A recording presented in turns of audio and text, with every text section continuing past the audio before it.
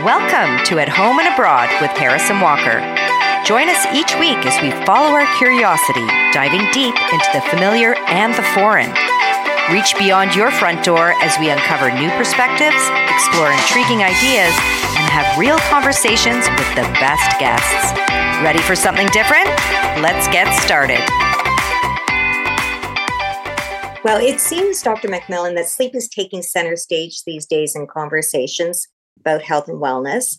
It seems to be everywhere in the newspapers, online. Does sleep have an impact on overall health and wellness?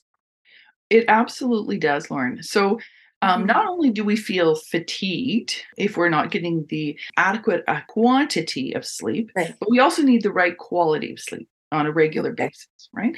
And so we're not only fatigued, but as I mentioned, we have cognitive impairments.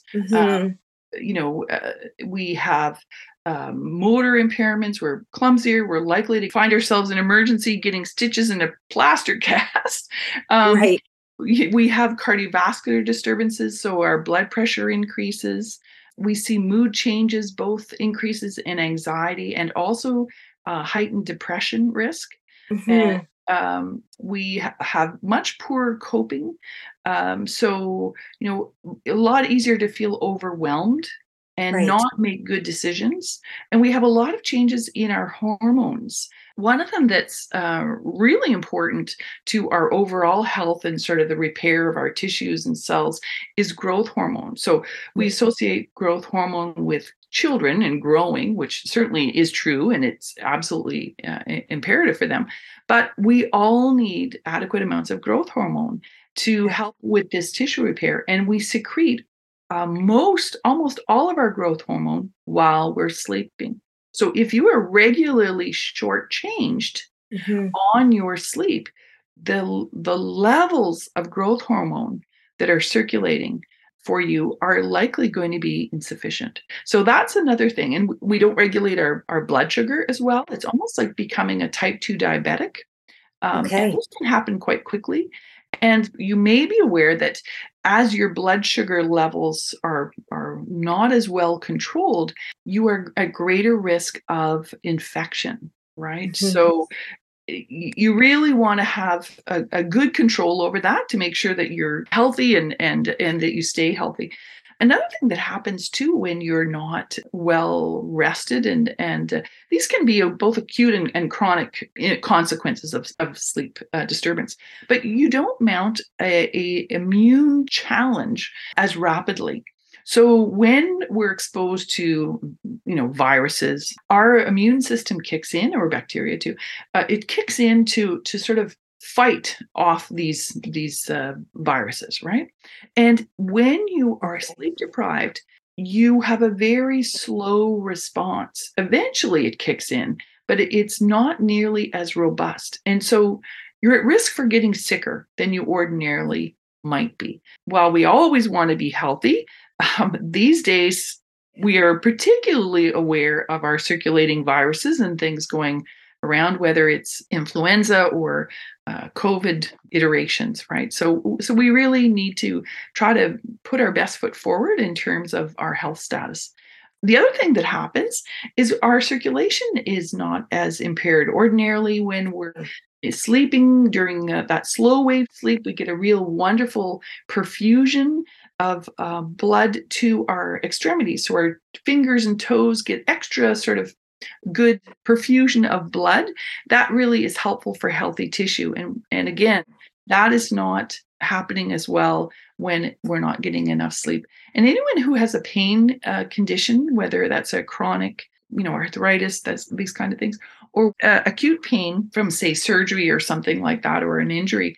What we also know, and I did quite a bit of work in this area when I was a doctoral student in Seattle, what we see is that you experience more pain for a given pain insult. Oh, okay. And so as a nurse and as a professor of nursing and working with my clinical colleagues, I really try to help them understand that supporting good sleep health in our patients and in our community is really, really critical to offering optimal pain management as well. If you're not getting good sleep, you're feeling more pain. If you're having more pain, it becomes a vicious cycle because then you can't sleep as well.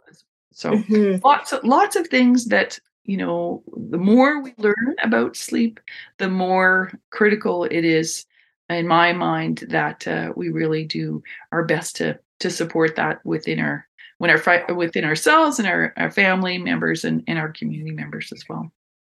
So even if we're tracking a decent number of hours sleep, what exactly is quality sleep? How do we define that?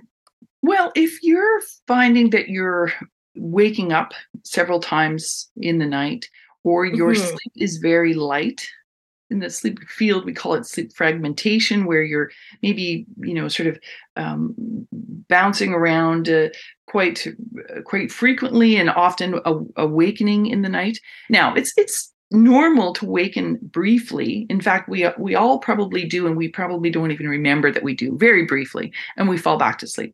But where you're waking up repeatedly, or sort of the depth of your sleep is not good, you're not getting all of the different kinds of sleep that you need. So we have two major sleep states: non-REM or non-rapid eye movement sleep.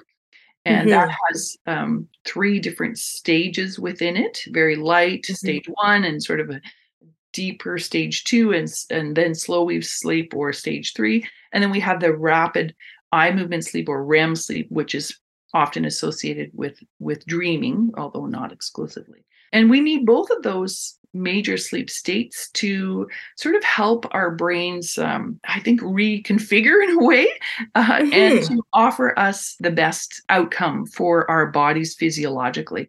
And the other thing I'll circle back to, and I meant to share, in terms of when we're challenged, whether we're flying across the ocean, or visiting, or doing time changes, our bodies are not just sleep and wake synchronized.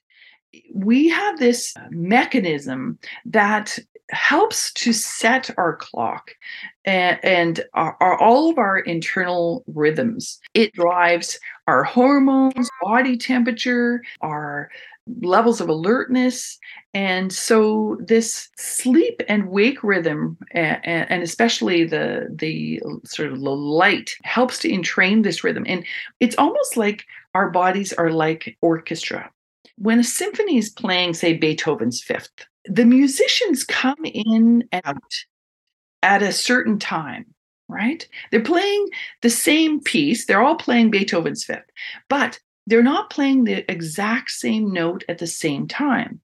And when you are flipping from night shift to day shift, or you've just flown from Spain to Toronto, your symphony is a little muddled. And so all of this is not coming in at the same time. There's a lot of disruption, and you don't feel good. Like, you don't feel yourself, right? And so it takes a few days for this entrainment to align again. And so it's not just our sleep and wake that is entrained, but we have a circadian rhythm that is critically aligned with this biological clock called the suprachiasmatic nucleus.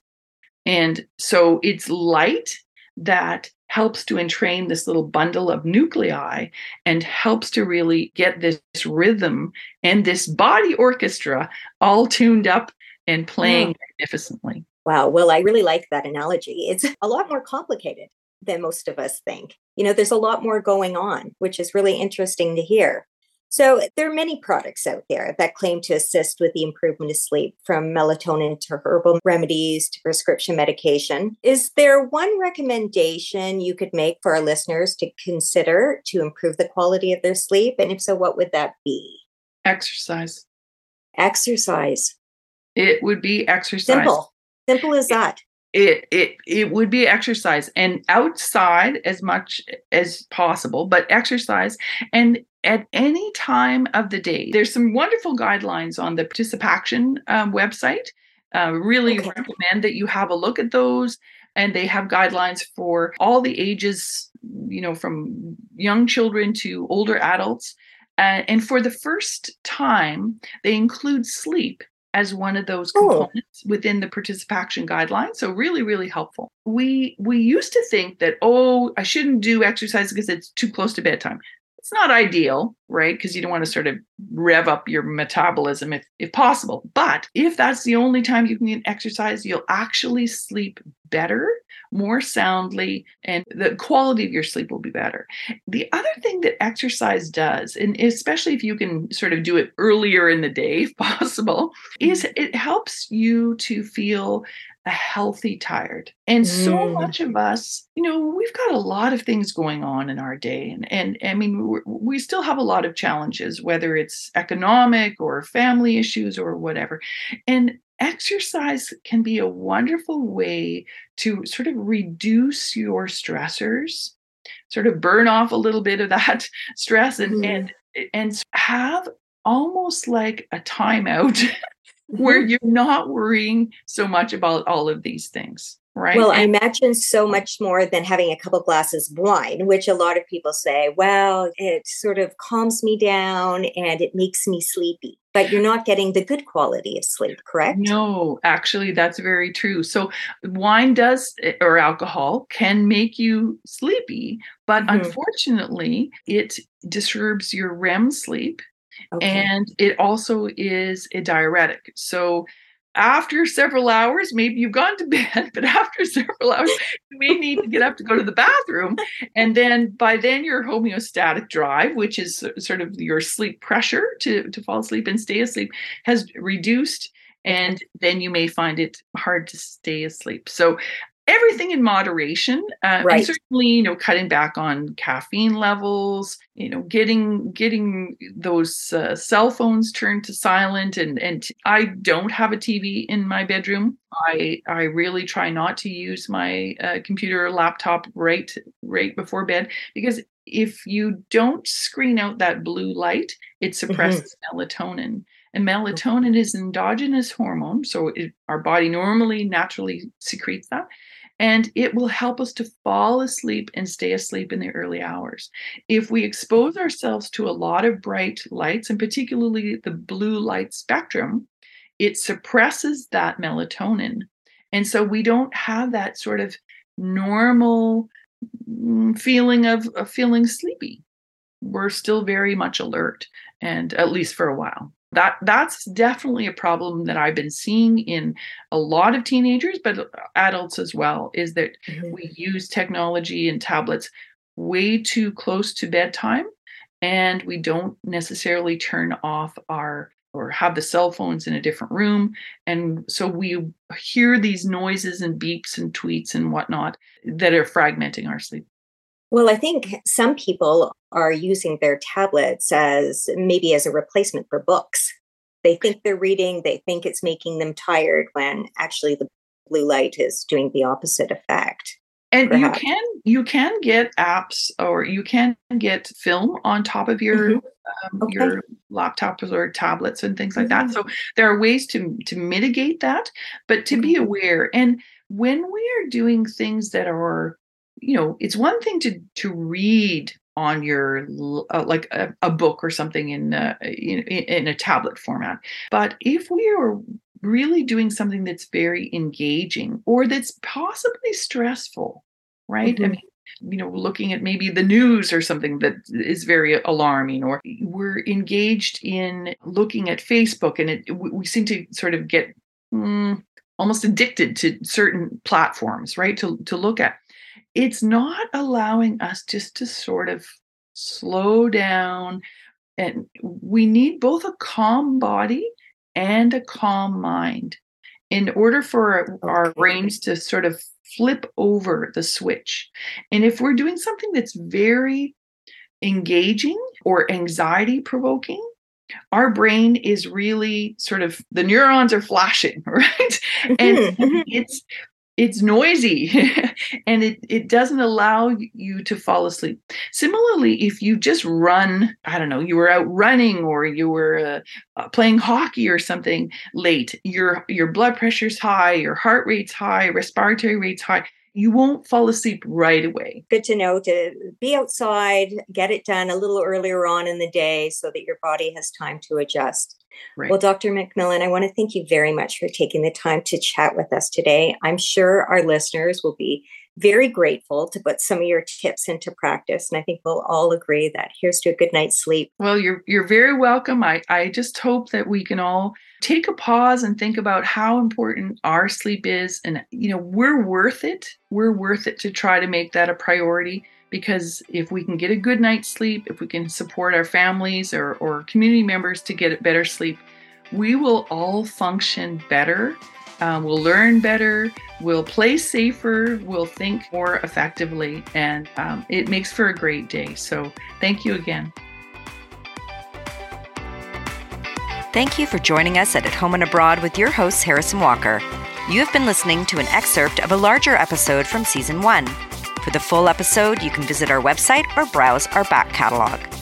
If you enjoyed this episode, you would be a real gem if you would rate and review our show. It helps us to grow and expand our reach. You can also subscribe to follow us each week as we continue the conversation. Find us on Instagram at Harrison Walker or visit us at www.homeandabroadpodcast.com. We do have great merch, just saying. And of course, we would love to hear from you. And for you truly dedicated fans who have listened all the way to the end of this episode, we offer exclusive interviews, outtakes, challenges, and more on our paid channel, not even the cost of a latte once a month, depending, of course, on where you buy your coffee.